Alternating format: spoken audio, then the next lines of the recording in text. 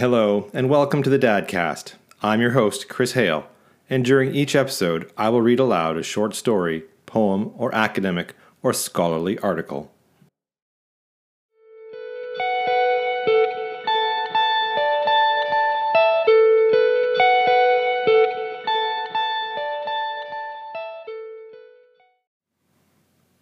The Idea of a Town, Chapter 2, City and Site.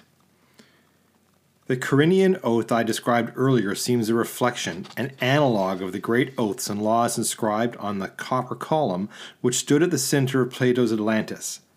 It is an index of an aspect of the problem which modern commentators have, on the whole, preferred to ignore. Plato and Aristotle are usually quoted in support of a common-sense view of ancient planning. In the Politics, for instance, Aristotle makes quite explicit recommendations for a site. The land upon which a city is to be sited should be sloping, that we must just hope to find, but we should keep four considerations in mind. First, and most essential, the situation must be a healthy one. A slope facing east, with the winds blowing from the direction of sunrise, gives a healthy site, rather better than the lee side of the north, though this gives good weather. Next, it should be well situated for carrying out all its civil and military activities, and so on. This passage is chosen by Vitruvius, who also seems familiar with Aristotle's authority, Hippocrates, though Vitruvius is more circumstantial than the former and less than the latter. The choice of a healthy site must come first, he says. Such a site will be high, neither misty nor frosty, the climate neither too hot nor too cold, but temperate. Further, there should be no marshes in the neighborhood. Again, if the town is on the coast and exposed either to the south or the west, it will not be healthy. In founding towns, in short, beware of districts where hot winds can blow on the inhabitants, and so on. Although such common-sense notions were current enough in Vitruvius' time, they were not often applied in practice. In the 5th century BC, when Hippocrates formulated them, they must have seemed eccentric as well as revolutionary. They seemed to go right against the Pythian advice to incipient colonists over the past 4 centuries. Agrentium, for instance, a town founded about 580 BC by colonists from Gela, faced directly southwest onto the Mediterranean and was protected by a rocky escarpment, the Athenian rock, along all its northern limit. Sometime in antiquity, a breach was made through the escarpment to admit the north wind. Popular tradition has it that it was carried out on the advice of Empedocles about a century and a half after the foundation of the town, which had, however, been founded on a site which would not have satisfied the Hippocratean conditions at all. The same is true of many towns on the southern coast of Sicily, the Tyrrhenian seaboard of Italy, and so on. Rome itself was founded on the Palatine Hill, it is true, but overlooking the notorious Malaria Marsh on the valley of the Forum. On the point of orientation, even the theorists are not altogether consistent. Aristotle had himself, in another book, found a site facing only south acceptable, and Xenophon, quoting Socrates, actually recommends it. Well, there seems, therefore, to have been general agreement about how important it was that the greatest care should be taken to select a very temperate climate for the site of the city, since healthiness is the first requisite. Yet there seemed to be a great deal of disagreement among authorities as to the right way to achieve this. Consider another matter, the relation of the street layout to the direction of the winds. Vitruvius, again, following his Greek preceptors, warns planners that if the streets run straight in the direction of the winds, then their constant blasts rush in and sweep the streets with great violence. The lines of houses must therefore be directed away from the quarters from which the wind blows, so that they may strike against the angles of the blocks and their force be broken up and dispersed. To the planner, Vitruvius described a 16-rayed tablet arrangement for orienting the main streets at an oblique angle in the strongest winds. Writing 300 years after Vitruvius, Oribasius, the editor and reviewer of Galen, recommends the exact opposite.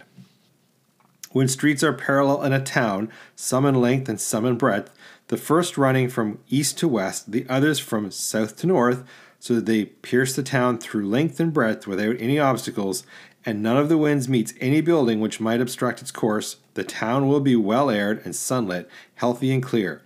For all the winds, Boreas and Notus, Eris, and Zephyrus, which are the dominant and most regular winds, sweep through the streets without meeting obstacles and pass freely without causing any disturbance. This kind of plan also makes a town a good sun trap because at sunrise and sunset the sun lights up the streets which run east-west, and at midday those that run north-south. Such snatches of medieval opinion as we have, therefore, contradict each other directly. Clearly, there is not enough material to allow any generalized account of town planning theory in this respect, nor does archaeology provide the evidence on which theory might be related to practice. There are, in the matter of orientation, plenty of orthogonal plans of all periods, and in all geographical locations, which seem to conform to the Hippocratean rule. Miletus, for instance, Naples, Pompeii, Selinus, or Aosta. There are even late imperial foundations of this kind, such as Trier, Avranches, Turin, Zara or Zadar, Carnuntum. On the other hand, there seems to be an equal number of orthogonal plans which might accord with Oribasius' formula, some very ancient. Marzabato, Capua, Laodicea, Priene, Pestium, and again imperial ones, Cologne, Silchester, parts of Constantinople, Lucca. It is impossible to conclude on the basis of what is known at present whether any systematic relationship was established by the Greeks or the Romans between town orientation and the principal winds and similar factors. There is no record of any device for doing this. It may well be that if all the material available were adequately tabulated, some indication of a system or several conflicting systems would emerge. But on the information available, I must conclude that the advice of theorists about the choice of a site is a pious gloss without any very radical undertones. Of course, an ideal site would have to be fine and healthy, as Vitruvius says, but the choice then, when explicable in rational terms, was often made for quite different reasons than hygiene, for commercial and military reasons, for instance. The injunctions of the theorists do not seem to have been followed. In the legend of Archias and Macellus, we actually have the account of an osist preferring wealth to health. The theories read more like post facto rationalizations than direct precept. Modern writers on town planning who look for the progressive development of a sensible planning method in antiquity tend to emphasize out of proportion the very little evidence which is available, which is mostly in the form of incidental remarks. They tend to neglect, however, the obscure, magical, and religious rituals which, with most of our contemporaries, they find unattractive and unedifying as well as irrelevant. Roland Martin, for instance, in the first chapter of his fine book on Greek towns, quotes this passage about the ideal city from the Laws of Plato. Some places are subject to strange and fatal influences by reason of diverse winds and violent heat, some by reason of waters, or again from the character of that subsistence which the earth supplies them, which not only affects the bodies of men for good or evil, but produces similar results in them. There Martin cuts short his quotation, but Plato, who was considering the moral and psychological influences of physical environment, goes on to say, in all such qualities, those places excel in which there is a divine inspiration, and in which the gods have their appointed lots, and are propitious to the dwellers of them. It is the goodwill of the divine powers which is transmitted in the favorable physical conditions. Its assurance might have been more easily obtained if the recent readings of Platonic urbanism are taken correctly, by establishing harmony between the city and the structure of the created universe rather than by any other means. Even in historical times, the founder of a town would therefore prefer to trust himself blindly to the unpredictable, if approachable, divine powers and follow their dark hints. we have no notice of a founder who sought a site by working out the theoretical advantages of various choices as they are set out by theorists. Herodotus reports an exceptional case. The Spartan Dorius thought that he could found a town on a site he fancied without worrying about divine sanction or performing the usual rites, though apparently even he had consulted some private diviner. 2 years after its foundation, his town was wrecked by an alliance of Libyans and Carthaginians, although it had been the best site in all Africa. For his second attempt, although again fortified by private revelation, Dorius preferred to consult the oracle. The prophecy was fulfilled again in a failure, the death of Dorius and the dispersal of his second colony, founded this time in western Sicily. The second failure is not really disconcerting. The myth also recalled, in any case, the premature fulfillment of the prophecy in an incidental victor Dorius won on his way, so that his ultimate failure was attributable to his not having obeyed the oracle to the letter. Had the second foundation, however, been an unqualified success, there would not have been a more or less relevant conclusion to draw. But I am not here concerned with how successful the Pythia had been in forecasting the exact future of a colony. On the contrary, what interests me is why the sanction of the oracle was required by a founder, how it related to his own status with his fellow citizens, and how this fitted into the general pattern of town foundation. What the city founder thought he was doing and its mythical rightness, or what his followers saw him do, is more interesting in this context than his historical success or failure. It is the idea of the town which concerns me here. Ostensible motives are as valid, or more valid, for this consideration as any arguments that would nowadays be thought convincing by a new town finance committee. The choice of the site, says Fustel de Coulanges, a serious matter on which the whole fate of the people depended, was always left to the decision of the gods. The historical part which the Delphic oracle played in the foundation of the colonies has been set out in detail by two authorities I have already cited frequently. Nor does it seem as if the innumerable myths about the intervention of divinity in town foundations, through the agency of a sacrificial animal, for instance, can be reduced to simple etiological mystification. This intervention was clearly an integral part of the foundation proceedings and was always incorporated into the notion apparatus of the inhabitants about their home. The animal may have been a common sacrificial animal such as a goat, a cow, a bird such as a falcon or a crow, or yet again a creature appertaining to the earth such as a snake, or a swarm of bees, or even aquatic beasts such as a dolphin might play this role. In later times, the even more complex methods of divination were employed, as when animals or sacrifices and pieces of the sacrificial meat were exposed for birds of prey. The site was fixed where the first bird dropped its find. Pius Ennius himself followed a pregnant sow to a place where it farrowed and founded Alba Longa on the spot, which would have been quite unacceptable on health grounds. In founding Rome, Romulus also followed this practice. Had Romulus been a Greek, says Fustel de Coulanges, he would have consulted the Delphic oracle. Had he been a Semite, he might have followed some sacred animal like the wolf or the woodpecker. Being a Latin, a neighbor of the Etruscans, and an initiate in the science of augury, he asked the gods to reveal their will through the flight of birds.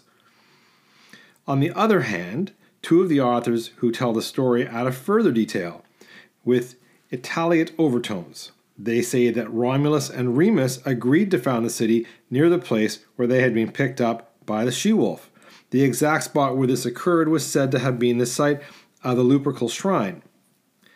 Here the two brothers separated, and each went on a hilltop to watch the auspicious birds. This was the inaugratio. The inaugratio was a complex rite. It consisted of a prayer, a naming of signs, and a description of the augur's field of view. The augur watched for the signs, and when they appeared, he determined their exact significance. The specific terms for the culminating acts were conregio, conspicio, and cortumio. This is how the augur carried out his duties. For the conregio, the augur drew a diagram on the ground with his curved wand, his lichus. Livy gives an account of this part of the rite in his description of the inauguration of Numa as king of Rome.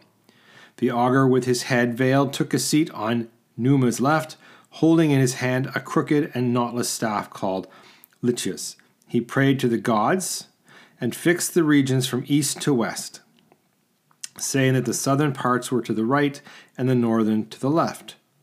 This fixing of the regions and the naming of landmarks such as trees which bounded them, while he pointed to them with his staff, constituted the conregio. The conspicio seemed to have been parallel to the conregio. The direction of the augur's eyes followed his gesture, and by taking in the whole view, town and country beyond, he contemplated and united the 4 different templa into one great templum by sight and gesture. As Livy puts it, he fixed the guiding marks in his mind as far as his eyes could see before him. Marks he determined, though in some cases they were probably traditional, after he had drawn his diagram. And then he spoke the covenant, the legium dexit, that is. He announced the matter about which he was to decide and what incidents were to be taken as portents. Livy continues, having passed his staff from right hand to the left, the augur put his right hand on Numa's head and prayed, Father Jupiter, if it is right that this Numa Popilius, whose head I touch, should be king of Rome, then let your signs be clear and unmistakable between the boundaries I have made. Then he announced what kind of signs he wished to obtain. These were sent, Numa duly proclaimed king, and all went down from the high place where the auspices were taken. The contest between Romulus and Remus was decided by the appearance of flying vultures. Romulus won because he saw more of them, though tradition is not unanimous on this point.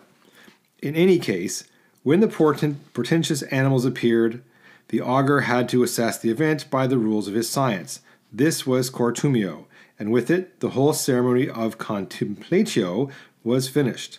Contemplatio was so called after the diagram the augur drew, his templum, a solemn word, Norden says, and a contentious one for the scholars. So let me turn to an ancient author who was already proven very helpful, Varro. In discussing words denoting place, he begins with templum and quotes a line of Ennius about Romulus. There'll be one whom you shall rise to the bright temples of the sky.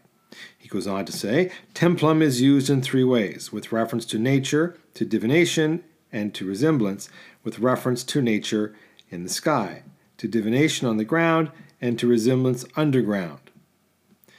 He derives the word from turia, to look, gaze, stare, observe. By modern etymologists tend to think of templum in connection with the Greek word temenos, a sacred enclosure, in turn derived from temno, I cut, hew, wound.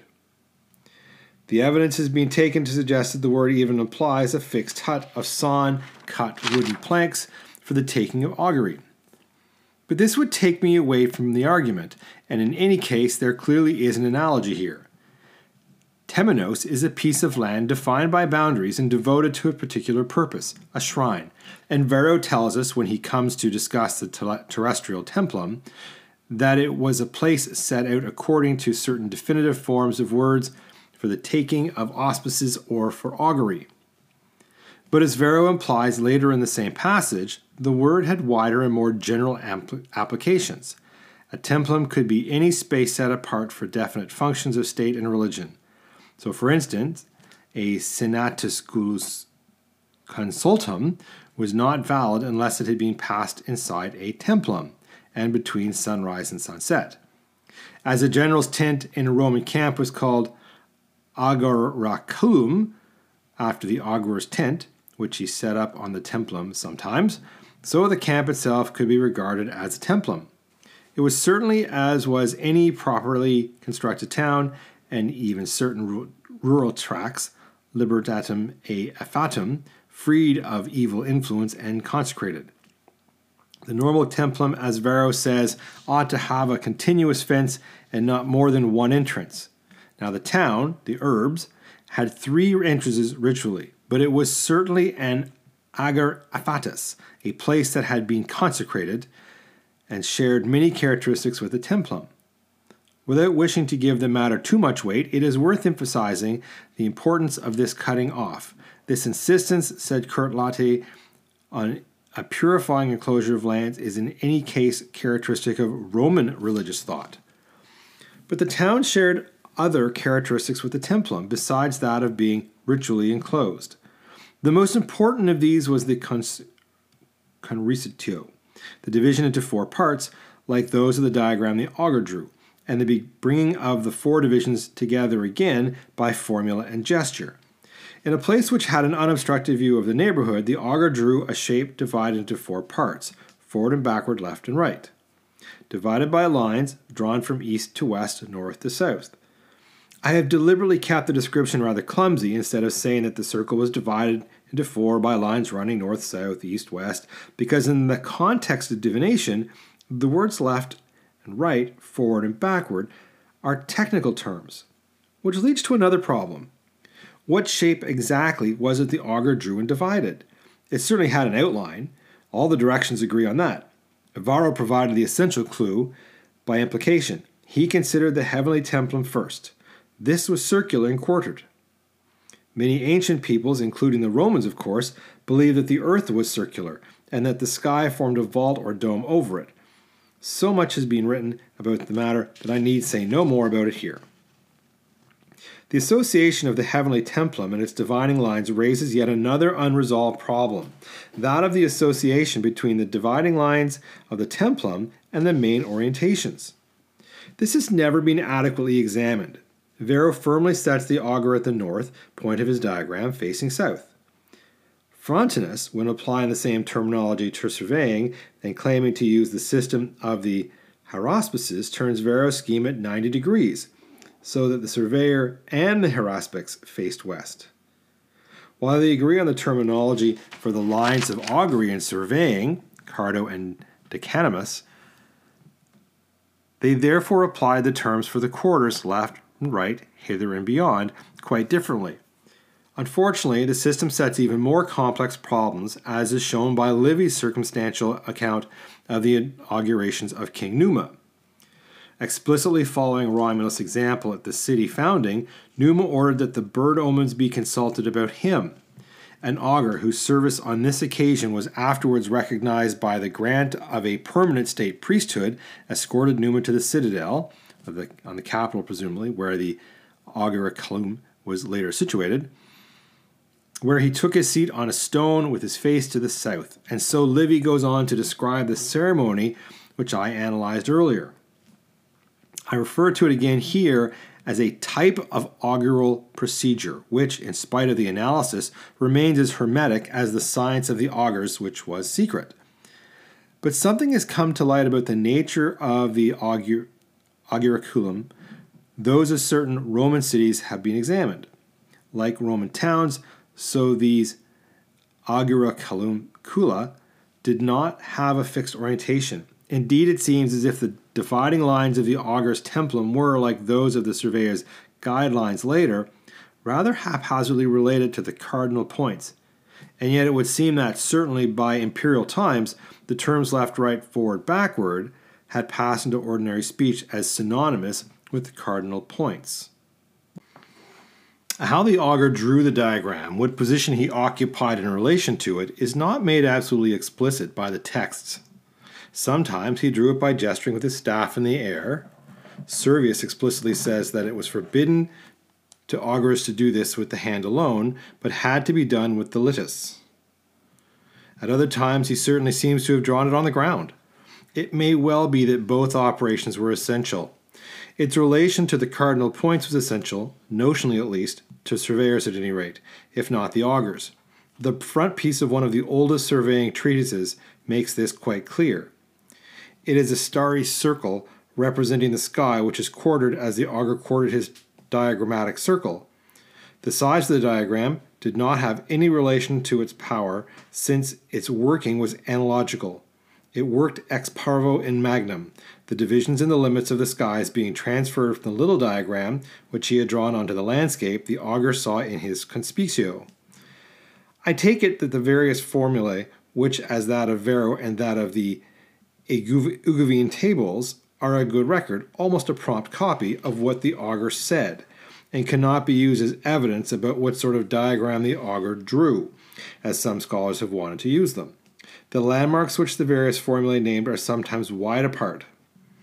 To maintain that each time the augural operation was repeated, and it was daily, it involved the augur in drawing lines several hundred yards long with his stave does not make sense. The purpose of drawing the diagram was to set the general order of the sky in a particular place, with the augur at the heart of it. This was accomplished when the great temple of the sky was first condensed into the ideal form of the augur's diagram, and then projected onto the tract of land before him by the ritual formula. That is why we are never told what shape the earthly templum was to take, though Varro does describe it as a place set aside for augury or the taking of auspices, limited by an incantation which was not the same for every place, and in this context records the particular one used in the Capitoline Auguraculum.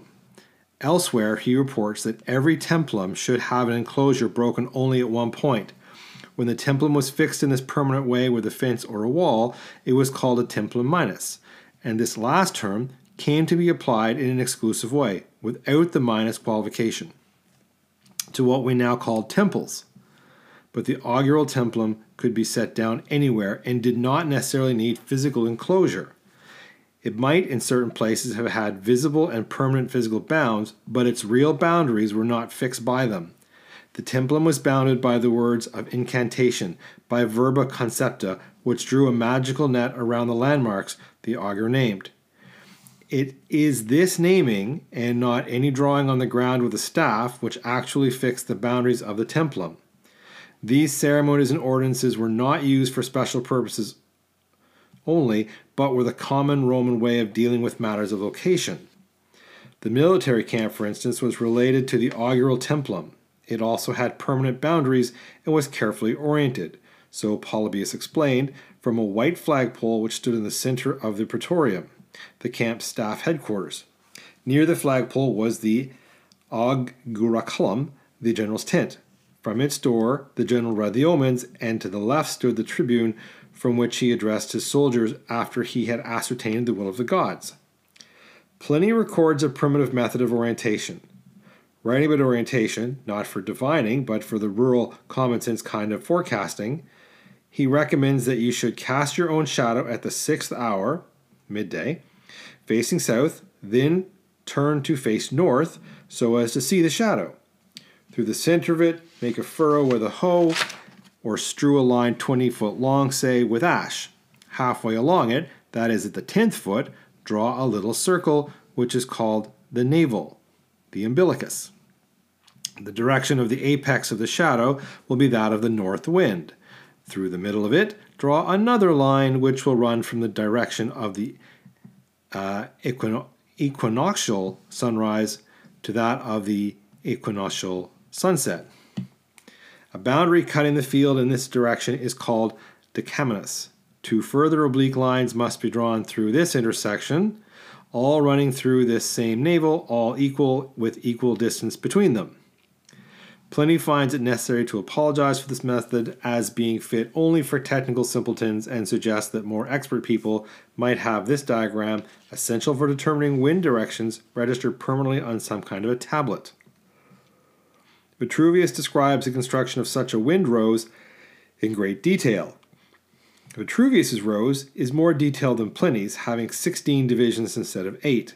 These 16 compartments of the winds relate, of course, to the 16 divisions of the sky in Etruscan divination. Further analogies, such as that to the 16 names of Osiris, would involve me in too elaborate a speculation. Pliny's method of orientation was country wisdom. Even Vitruvius describes a much more accurate way, which was used by surveyors and planners, and his near contemporary, the surveyor Hyginus, condemns Pliny's primitive method as misleading and recommends the standard surveyor's way as the only one ensuring accuracy, which it does. And this is how Roman surveyors worked. A scythorum, an upright bronze rod, was set in the center of a circle, probably on a marble tablet. The shadow of the rod was then observed, and the 2 points at which its tip touched the circumference of the circle before and after midday were marked and joined. The cord was bisected, and the line joining the center point of the cord to the rod was the cardo, while the cord itself was the decumanus. Having established the main axis, or else accepted the orientation of some notable feature of the place, such as a main road like the Via Emilia running through the site, the surveyor operated with an instrument called groma or gnomon. The citharum was also called a gnomon. And this had led to some confusion.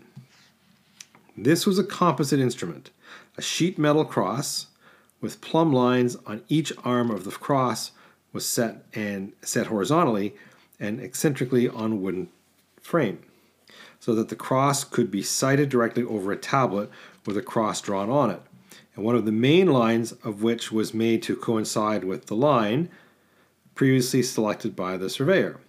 The lines were then established by inspection. The stela on its gnomon was to the surveyor what the templum was to the augur, an essence of his method.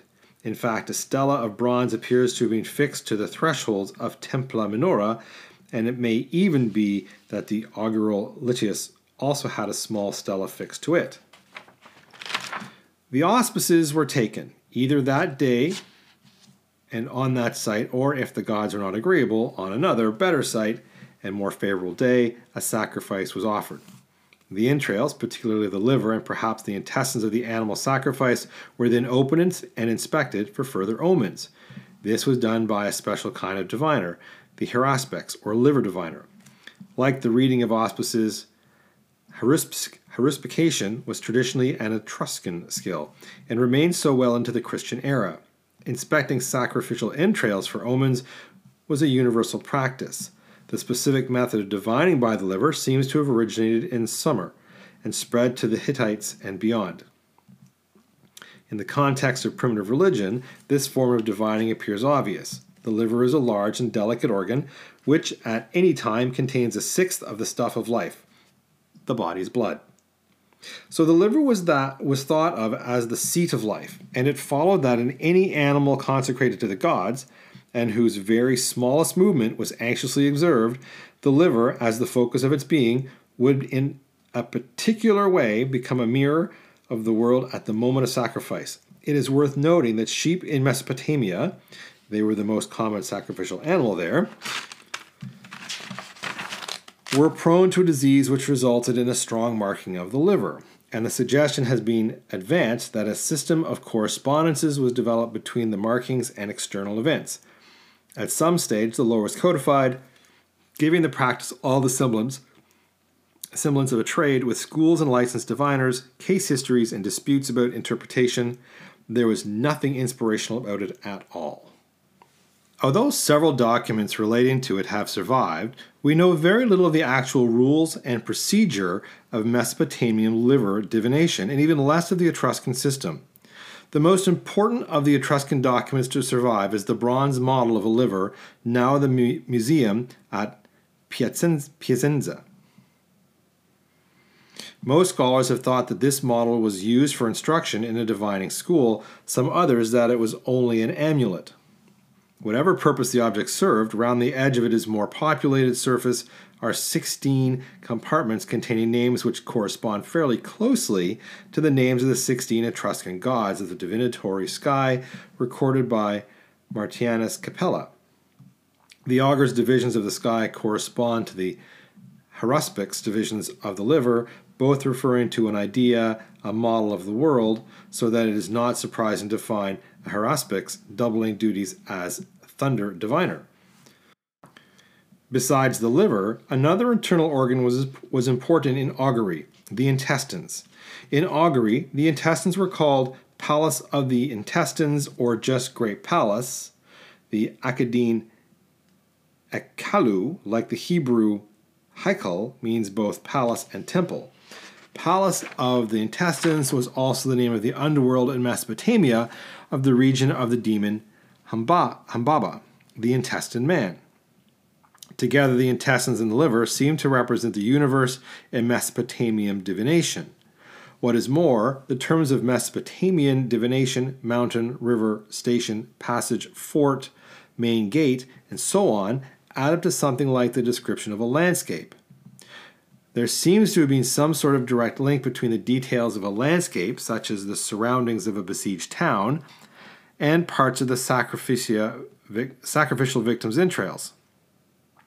In Italy, entrail divination in general, though practiced, was much less important than it had been in Mesopotamia. The great Etruscan skill concentrated on liver divination.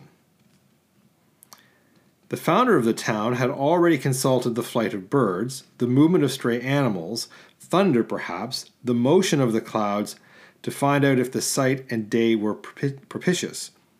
Why, then, was divination by the liver so important? It remained an essential part of many ceremonies when auguration had fallen into desuetude. Vitruvius is most insistent that the examination of livers should not be neglected. Our ancestors, he said, when they built a town or a military post, sacrificed some of the cattle that fed on the site and examined the livers. If the livers of the first victims were dark or abnormal, they sacrificed others to see whether the peculiarities were due to disease or to their food. They never began building walls in a given place unless they had made several such examinations. Even without corroborating evidence, Vitruvius's rationalistic statement would have been sufficient to establish the practice of haruspication at the foundations of towns, though his reasons for it may not have appealed to earlier founders or their diviners. The divinatory procedure was lengthy and tedious. Unfavorable omens could be cancelled by a more favorable configuration of entrails or markings of the liver. Sometime the entrails were dumb and the sacrifice had to be repeated because of that alone. In any case, they could occupy several days, and the results were not taken simply as being the god's yes or no answer to a specific question, but could give precise indication of actions. The presence of these sacrifices in the ritual of town founding is not in itself significant, since they were one of the most certain ways of assuring the participants of an action that the gods sanctioned what they were doing. But the topographical nature of the divinatory language seems to indicate that the nature of the inquiry regarded the sites before them. I do not think that I am stretching the evidence when I suggest that this form of divination may have been practiced to determine some of the features of the layout on the site. The terminology of haruspication might have suggested the line of the wall and the actual layout of some of the principal public buildings of the town.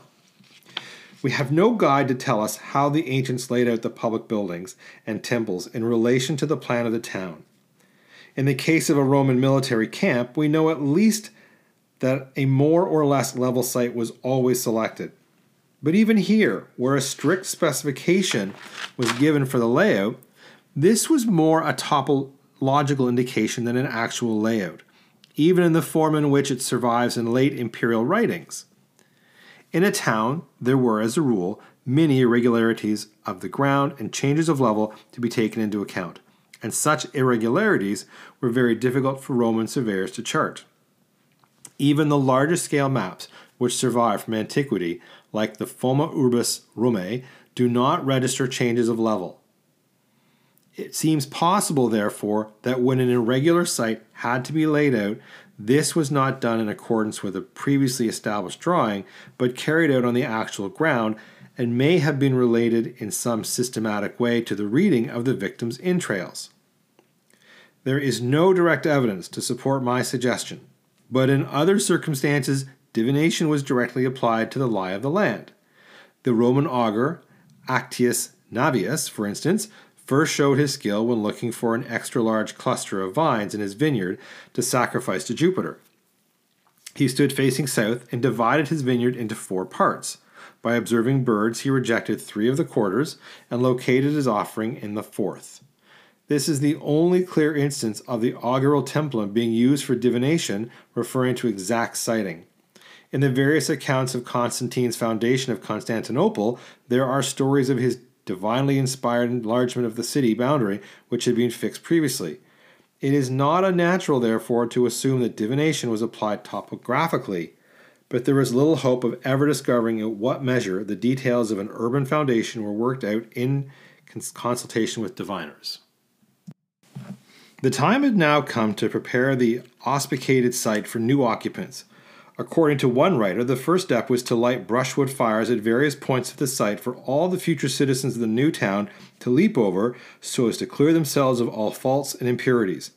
It may be that this account merely reflected the custom of leaping over brushwood fires on the Feast of Pails, the birthday of Rome. Next, a round hole, according to some, was dug in a virgin soil or solid rock, and into it were cast first fruit, or unspecified and enigmatic good things, and or earth from the settler's home country. This hole was called mundus. Like templum, it is a contentious word. In the context of ritual, it seems to have signified a hole in the ground leading to a vaulted, possible, chamber, or two such chambers, one above the other, and was consecrated to infernal gods. It crops up in different guises in Roman religious practice. One appears to have been dug at the foundation of Rome. But even about this, the ancient authors disagree. Some say that Romulus's mundus was on the Palatine, others on the Comitium in the Forum. We know that in some way mundus was a shrine of the Manes, the propitiated soul of the dead. It was open 3 times a year, and the days on which it was open were dangerous, and all sorts of public business, including the joining of battle, were forbidden. On those days, the spirits of the dead came among the living.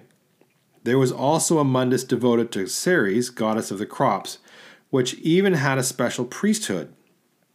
The cult of the dead, the infernal powers, and the deities of vegetation are closely connected, of course, and I take it that in general the mundus was, among other things, the mouth of the underworld. That is why attempts to locate the mundus of Rome and to discount the evidence of one group of ancient writers must fail. The soil of Rome, as one scholar has remarked, was riddled with hellmouths.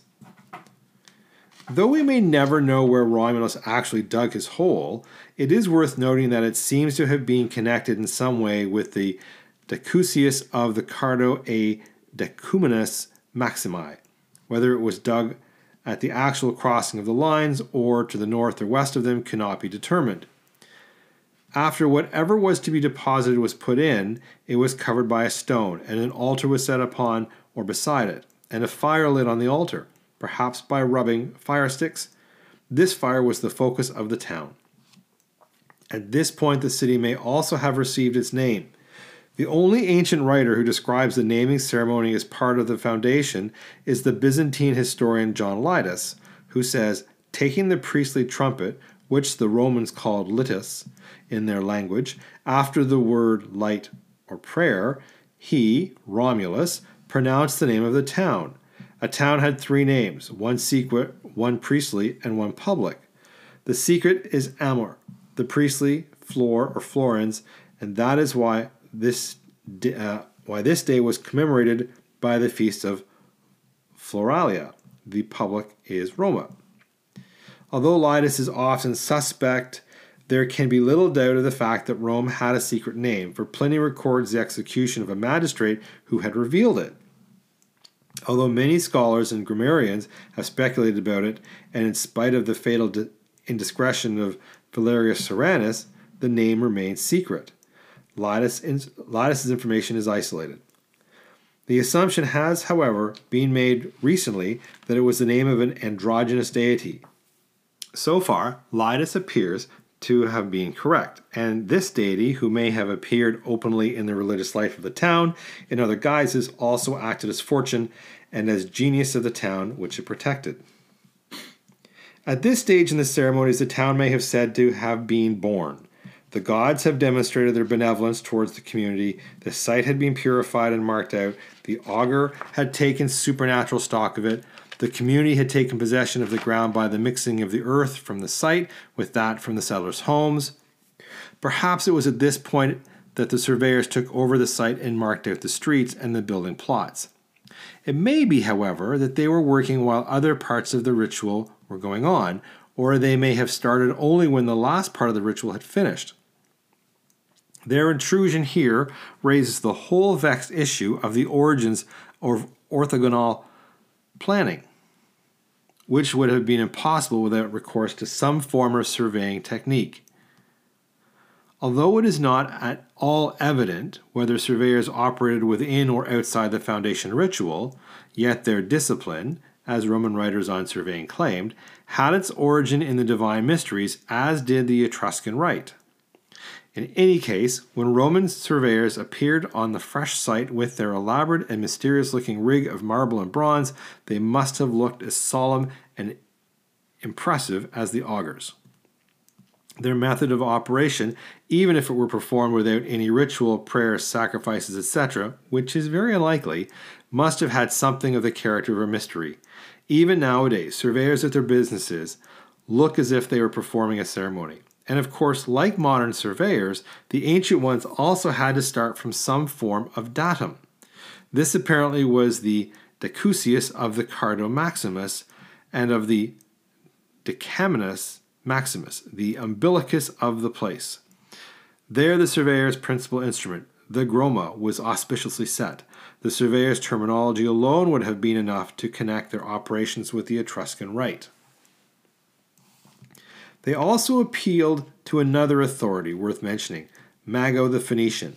Mago was a common Phoenician name, but this particular Mago seems to be the same one as the author of a treatise on agriculture, whom Varro and Columella mention as their most important predecessor.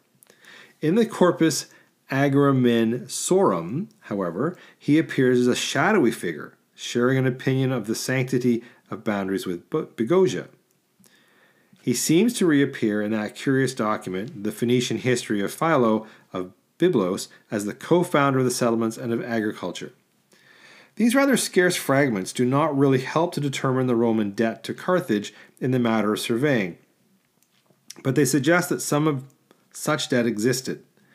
Perhaps when some clear ideas gained of Phoenicians and Carthaginian planning and surveying, this debt might be established and the place of the Etruscan in this connection re-examined.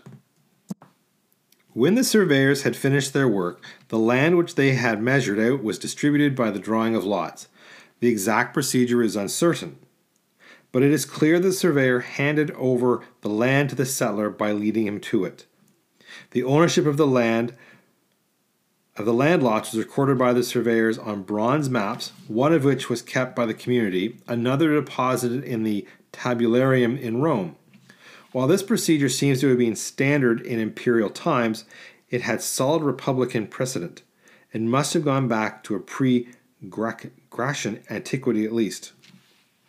The maps of the surveyors, the bronze formae, which were the ultimate authority in all disputes about land, show that the agrimensores were concerned with the laws of land tenure as with surveying proper. It is therefore being suggested that the references to the Etruscan rite in the writings of the agrimensores are a latter imposition of rather fancy cosmic notions on a pedestrian, though useful bit of technology. This would be entirely contrary to all we know about Roman thinking. I would suggest that the rather modest allusion to the cosmic implications of surveying in the agrimensores are a rationalized and weakened survival of the Romano-Etruscan belief in the sacredness of land titles and boundaries. This is very heavily underlined for us as by the terrible penalties primitive Roman law imposed on boundary breakers, as well as the cult of the god Terminus, with its repeated blood sacrifices. Perhaps a further point is worth noting. No other civilization, and most civilizations have very strict regulations about the inviolability of boundaries, had practiced, as the Romans did during the late Republic and the Empire, the imposition of a constant, uniform pattern on the towns, on the countryside, and also on their military establishments with almost obsessional persistence. There is about this complex of laws of property and the techniques of surveying, with its rather indistinct religious echoes, something rigid and inexorably something unimaginative, as if it were atrophied after a long development. It does not suggest to me a cosmic graft on a pre-existing technique, but on the contrary, a move away from a complex of religious, scientific, and technical opinions and practices. It was this kind of process in other scientific disciplines that Simone Weil noted when she wrote, "Only such a mystical conception of geometry as that of Pythagoras could have generated the degree of attention necessary in the first days of that science. Anyone will agree that astronomy came from astrology and chemistry from alchemy, but this succession is interpreted as a progress, although it involves a lowering in the degree of attention. Astrology and alchemy, which are transcendent, are the contemplation of eternal truth through the symbols provided by the movement of the stars and the combinations of substances. Astronomy and chemistry are degraded forms of these sciences. Astrology and alchemy become magic, are even lower degradations. There is no perfect attention except religious attention." This may be too grandiloquent a statement for my present subject of surveying. The converse, however, is put more succinctly and more acceptably by Claude Lévi-Strauss in another context. Discussing the uselessness of many of the animals or plants which may be found as totems in primitive societies, he points out that they were chosen not because they were good to eat, but because they were good to think. Astrology, alchemy, and totemic system, all these may be an explanation of the world's workings, as may be the amalgam of divination and orientation, which performed this most important part of the Etruscans and the Romans. There is here, too, a direct link to a notion which exercised the Romans powerfully. The striving to delimit boundaries sharply, I quote Kurt Latte again, is in any case characteristic of Roman religious thought. And the most important part of the whole founding ceremony, to which I now come, was the cutting of the sulcus primigenius, the initial furrow. This was performed by the founder with a bronze plow, to which Cato reports, according to Servius, a white ox and cow were yoked, the ox on the outside of the boundary, the cow on the inside. If, therefore, the various accounts of Romulus's route may be believed, then the procession must have gone anti-clockwise, starting on the southwestern corner of the site. The founder then gathered with his followers at the agreed spot. Having set his plow aslant, so that all the earth would fall inside the furrow, his head covered by the edge of his toga, which was wound tightly round him, he plowed round the site of the city. If any earth happened to fall outside the furrow, the founder's followers would pick it up and throw it inside the city boundary. When he came to the place in the boundary where the gates were to open, there were 3 of these according to the Etruscan rite. He took the plow out of the ground and carried it over the span of the gate. According to ancient writers, it is this carrying, portare, which provides the root of porta, a gate. Also, the walls which followed the line of clods cut by the founders' plows were sacred, while the gates were subject to civil jurisdiction. The new town was now fully constituted. New inhabitants had taken possession of the site and expelled such previous ghostly inhabitants as were unfriendly. They had given it a name and invoked a protecting deity, lit the fire on its hearth, and set out the boundaries. All this was done publicly. If any of the ceremony was secret, it was the deliberately mysterious element, such as the deliberations of the augur in his tent or the uttering of the town's secret name. From the first moment of drawing the templum, the future inhabitants took part in the rite, if only as witnesses. Was the city to be called Roma or Remora? All were agog to know which of the two shall rule. They watched as when the council raised his hand to start the race, the crowd's eager eyes fixed on the mouth of the trap, through whose showy door the chariot will rush. So the people waited and wondered in fear, whose shall be the victory and the great reign. This is how Ennius records the inauguration in his annals, and how it was probably carried out in his day. The city was constituted publicly Its order was accepted and acted out by the whole people in the rites of foundation and reiterated for them through festivals and the accounts of annalists. It could be inspected daily on those monuments of the town which recalled a legendary past, so that citizens never forgot the connection between the topography of their city and the rite by which its order had first been established. Much of what I have said is in conflict with the conventional account of Roman towns and their planning. The convention is that the Roman town was a more formal version of the military camp. It is quite common to read of the Roman surveyors laying out the military camp orthogonally and measuring out the land in rectangular fields from the axis of the camp. To some extent, this is due to the excellent accounts of Roman surveying given by Polybius in his account of Roman military organization. There is also the impression created by the word castrum, anglicized as Chester, a camp, which has insinuated itself into modern place names: Chester, Cirencester, Winchester, Manchester, Silchester, and so on. But the convention inverts the truth. The Roman town was not a formalized and enlarged camp. On the contrary, the Roman military camp was a diagrammatic evocation of the city of Rome, an anamnesis of imperium.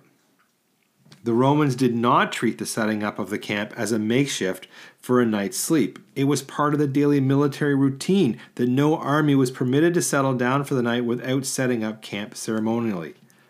The first act was to plant the general's vexillium at a chosen point. It was from the vexillium that the praetorium was paced out. On the border of the praetorium and the principal road, a groma was stood to ensure that the streets were laid out at right angles. The line between the vexillum and the groma gave the surveyor the main axes of the camp. The groma in the camp, as on the site of a new town, was auspiciously placed. It gave the direction of the Cardo Maximus of the camp, and led to the Porta Praetoria, the principal of the 4 camp gates. According to one author, this gate always faced the enemy, while according to Polybius and the surveyors it was oriented according to the cardinal directions. Perhaps both practices were followed. To the right of the Praetorium was the Agaruculum, the place where the commander sacrificed and omens were read, so the essential decisions about the future of the campaign were taken according to the will of the gods. Opposite, on the left side, stood the tribune from which the commander addressed his troops after the decision had been made and the augurs consulted. The whole of the Praetorium came to be called Aguraculum, in fact, and in this setting of what seems to be a trivial and irrelevant piece of nonsense at the center of military discipline and decisions on high strategy, does reemphasize the absolutely essential character of divination in Roman life. The senator Appius Claudius Crassus, as quoted by Livy, puts it in a sentence: "It is by auspices, in peace as in war, within as abroad, that things are governed. Everyone knows this. Consequently, the struggle of the plebeians for power, and for military power in particular, focused on the right of the plebeian magistrates to divinatory skills and powers. In all probability, the rites for setting up camp were considerably younger than those for founding cities. The rules Polybius sets out are already elaborate, but cut and dried. They were practiced well into the imperial period, allowing for changes due to growth and development of organization, changes in the structure of command, and so on. The origin of the camp layout is obscure. Frontinus writes that it was devised by Pyrrhus of Epirus, and that the Romans were so impressed by the camp he abandoned outside Beneventum, then still called Maleventum, in 275 BC, that they adapted it to their use. Plutarch, on the other hand, tells of Pyrrhus admiring the order, the appointment of the watches, their method, and the general form of their encampment, as he inspects the Roman camp across the river Cirrus, now Sino. Before the Battle of Heraclea, the Pyrrhic victory, in 280 BC, Livy repeats the same story, but about the camp of Sulpicus Galba on the Athacus during the Macedonian campaign of 200 BC against Philip V. Polybius, the earliest and most explicit of the ancient writers on the subject, says nothing about the Greek origins of the Roman camp. Livy, who so often follows him, may be suggesting the very opposite in the passage which I quoted. Inevitably, archaeological material bearing on the matter is rather meager. However, round the ruins of Numantia, the Celto-Iberian town and castle, there were found extensive remains of the 7 camps Scipio Aemilianus erected around the town for the blockade. For all their irregularities, they conform to the description of Polybius, who himself witnessed the siege. It may well be, therefore, that even at the time of Pyrrhus's Tarentine campaign, there were already Roman camps to be admired, as Plutarch suggests. The close correspondence of town and camp foundation inclines me against Frontinus' account. In any case, during the early Iron Age in Italy, when Rome was founded, the Roman army probably had little call to set up camp. Its enemies were within a day's reach. The declaration of war was made for the Roman state by a special priest charged with certain official and legal declaration, the Pater Patratus, who proclaimed the grievances of the Roman people and declared a war by throwing a spear of dogwood hardened in the fire or an iron-tipped lance into the enemy territory. When the lines had moved beyond the daily reach of the Romans, a field by the Temple of Bellona near the Circus Flaminius was nominated a token territory, Campus Hostilis, for the purpose of this ceremony. As the town was constituted ritually, it had a more than physical existence, not only in the obvious sense to which the defeated Athenian general Nicasius appealed, encouraging his soldiers before Syracuse, with the ringing phrase about the transcendence of Athena, which I quoted at the beginning of the book. The town had a hardy and devious quality of existence, as ancient custom recognized, in that a victorious war leader was usually not satisfied with burning a town or otherwise razing it. He also had to unmake the town ritually, to de-establish it. Servius mentions the custom of the ancients, which decreed that as a new town was founded by the use of a plow, so it should also be destroyed by the same rite by which it was founded. Little is known of the over and or undertones of the great destruction of classical legend, that of Troy, as the Odyssey and the Aeneid do not deal with this particular episode, although the Trojan horse has a disturbing symbolic connotations. There is, too, a curious allusion in the Cullix to Achilles dragging the body of Hector after his chariot 3 times round the city walls, and with Hector's body the victor purified Troy. Much more is recorded about the destruction of Carthage, the historical antitype of the fall of Troy. Scipio followed the general Roman custom in assuring his victory. During the siege, he vowed his army and the town, summoning its tutelary gods and goddesses, if there is a god, if there is a goddess, by an incantation, Carmen, to pass over to the side of the Roman people and receive their worship.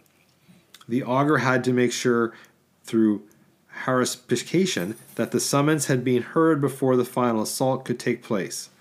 After the town had been taken and destroyed, its site had to be plowed, or rather unplowed. Perhaps the plow was drawn clockwise over the ruins, while the founder's plow had been drawn anti-clockwise around the city site.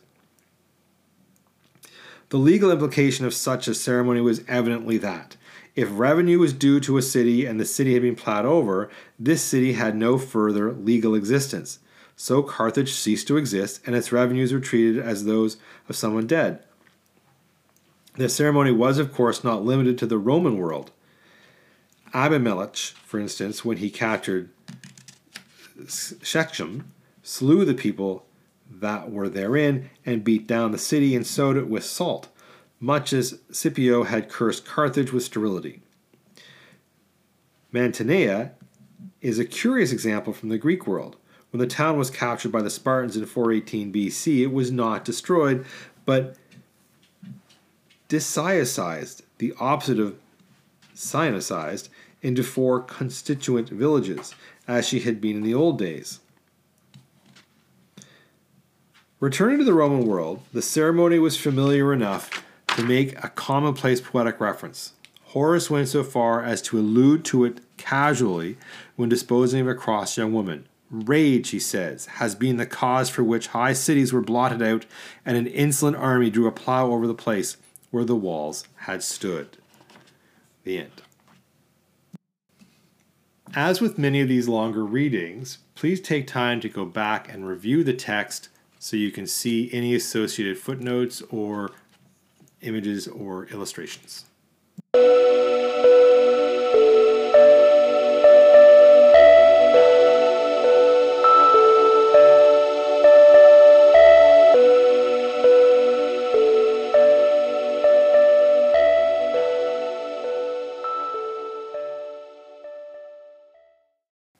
Thanks for listening to this episode. Don't forget to check the actual text for notes and additional information and graphics. And remember, every day is a learning day.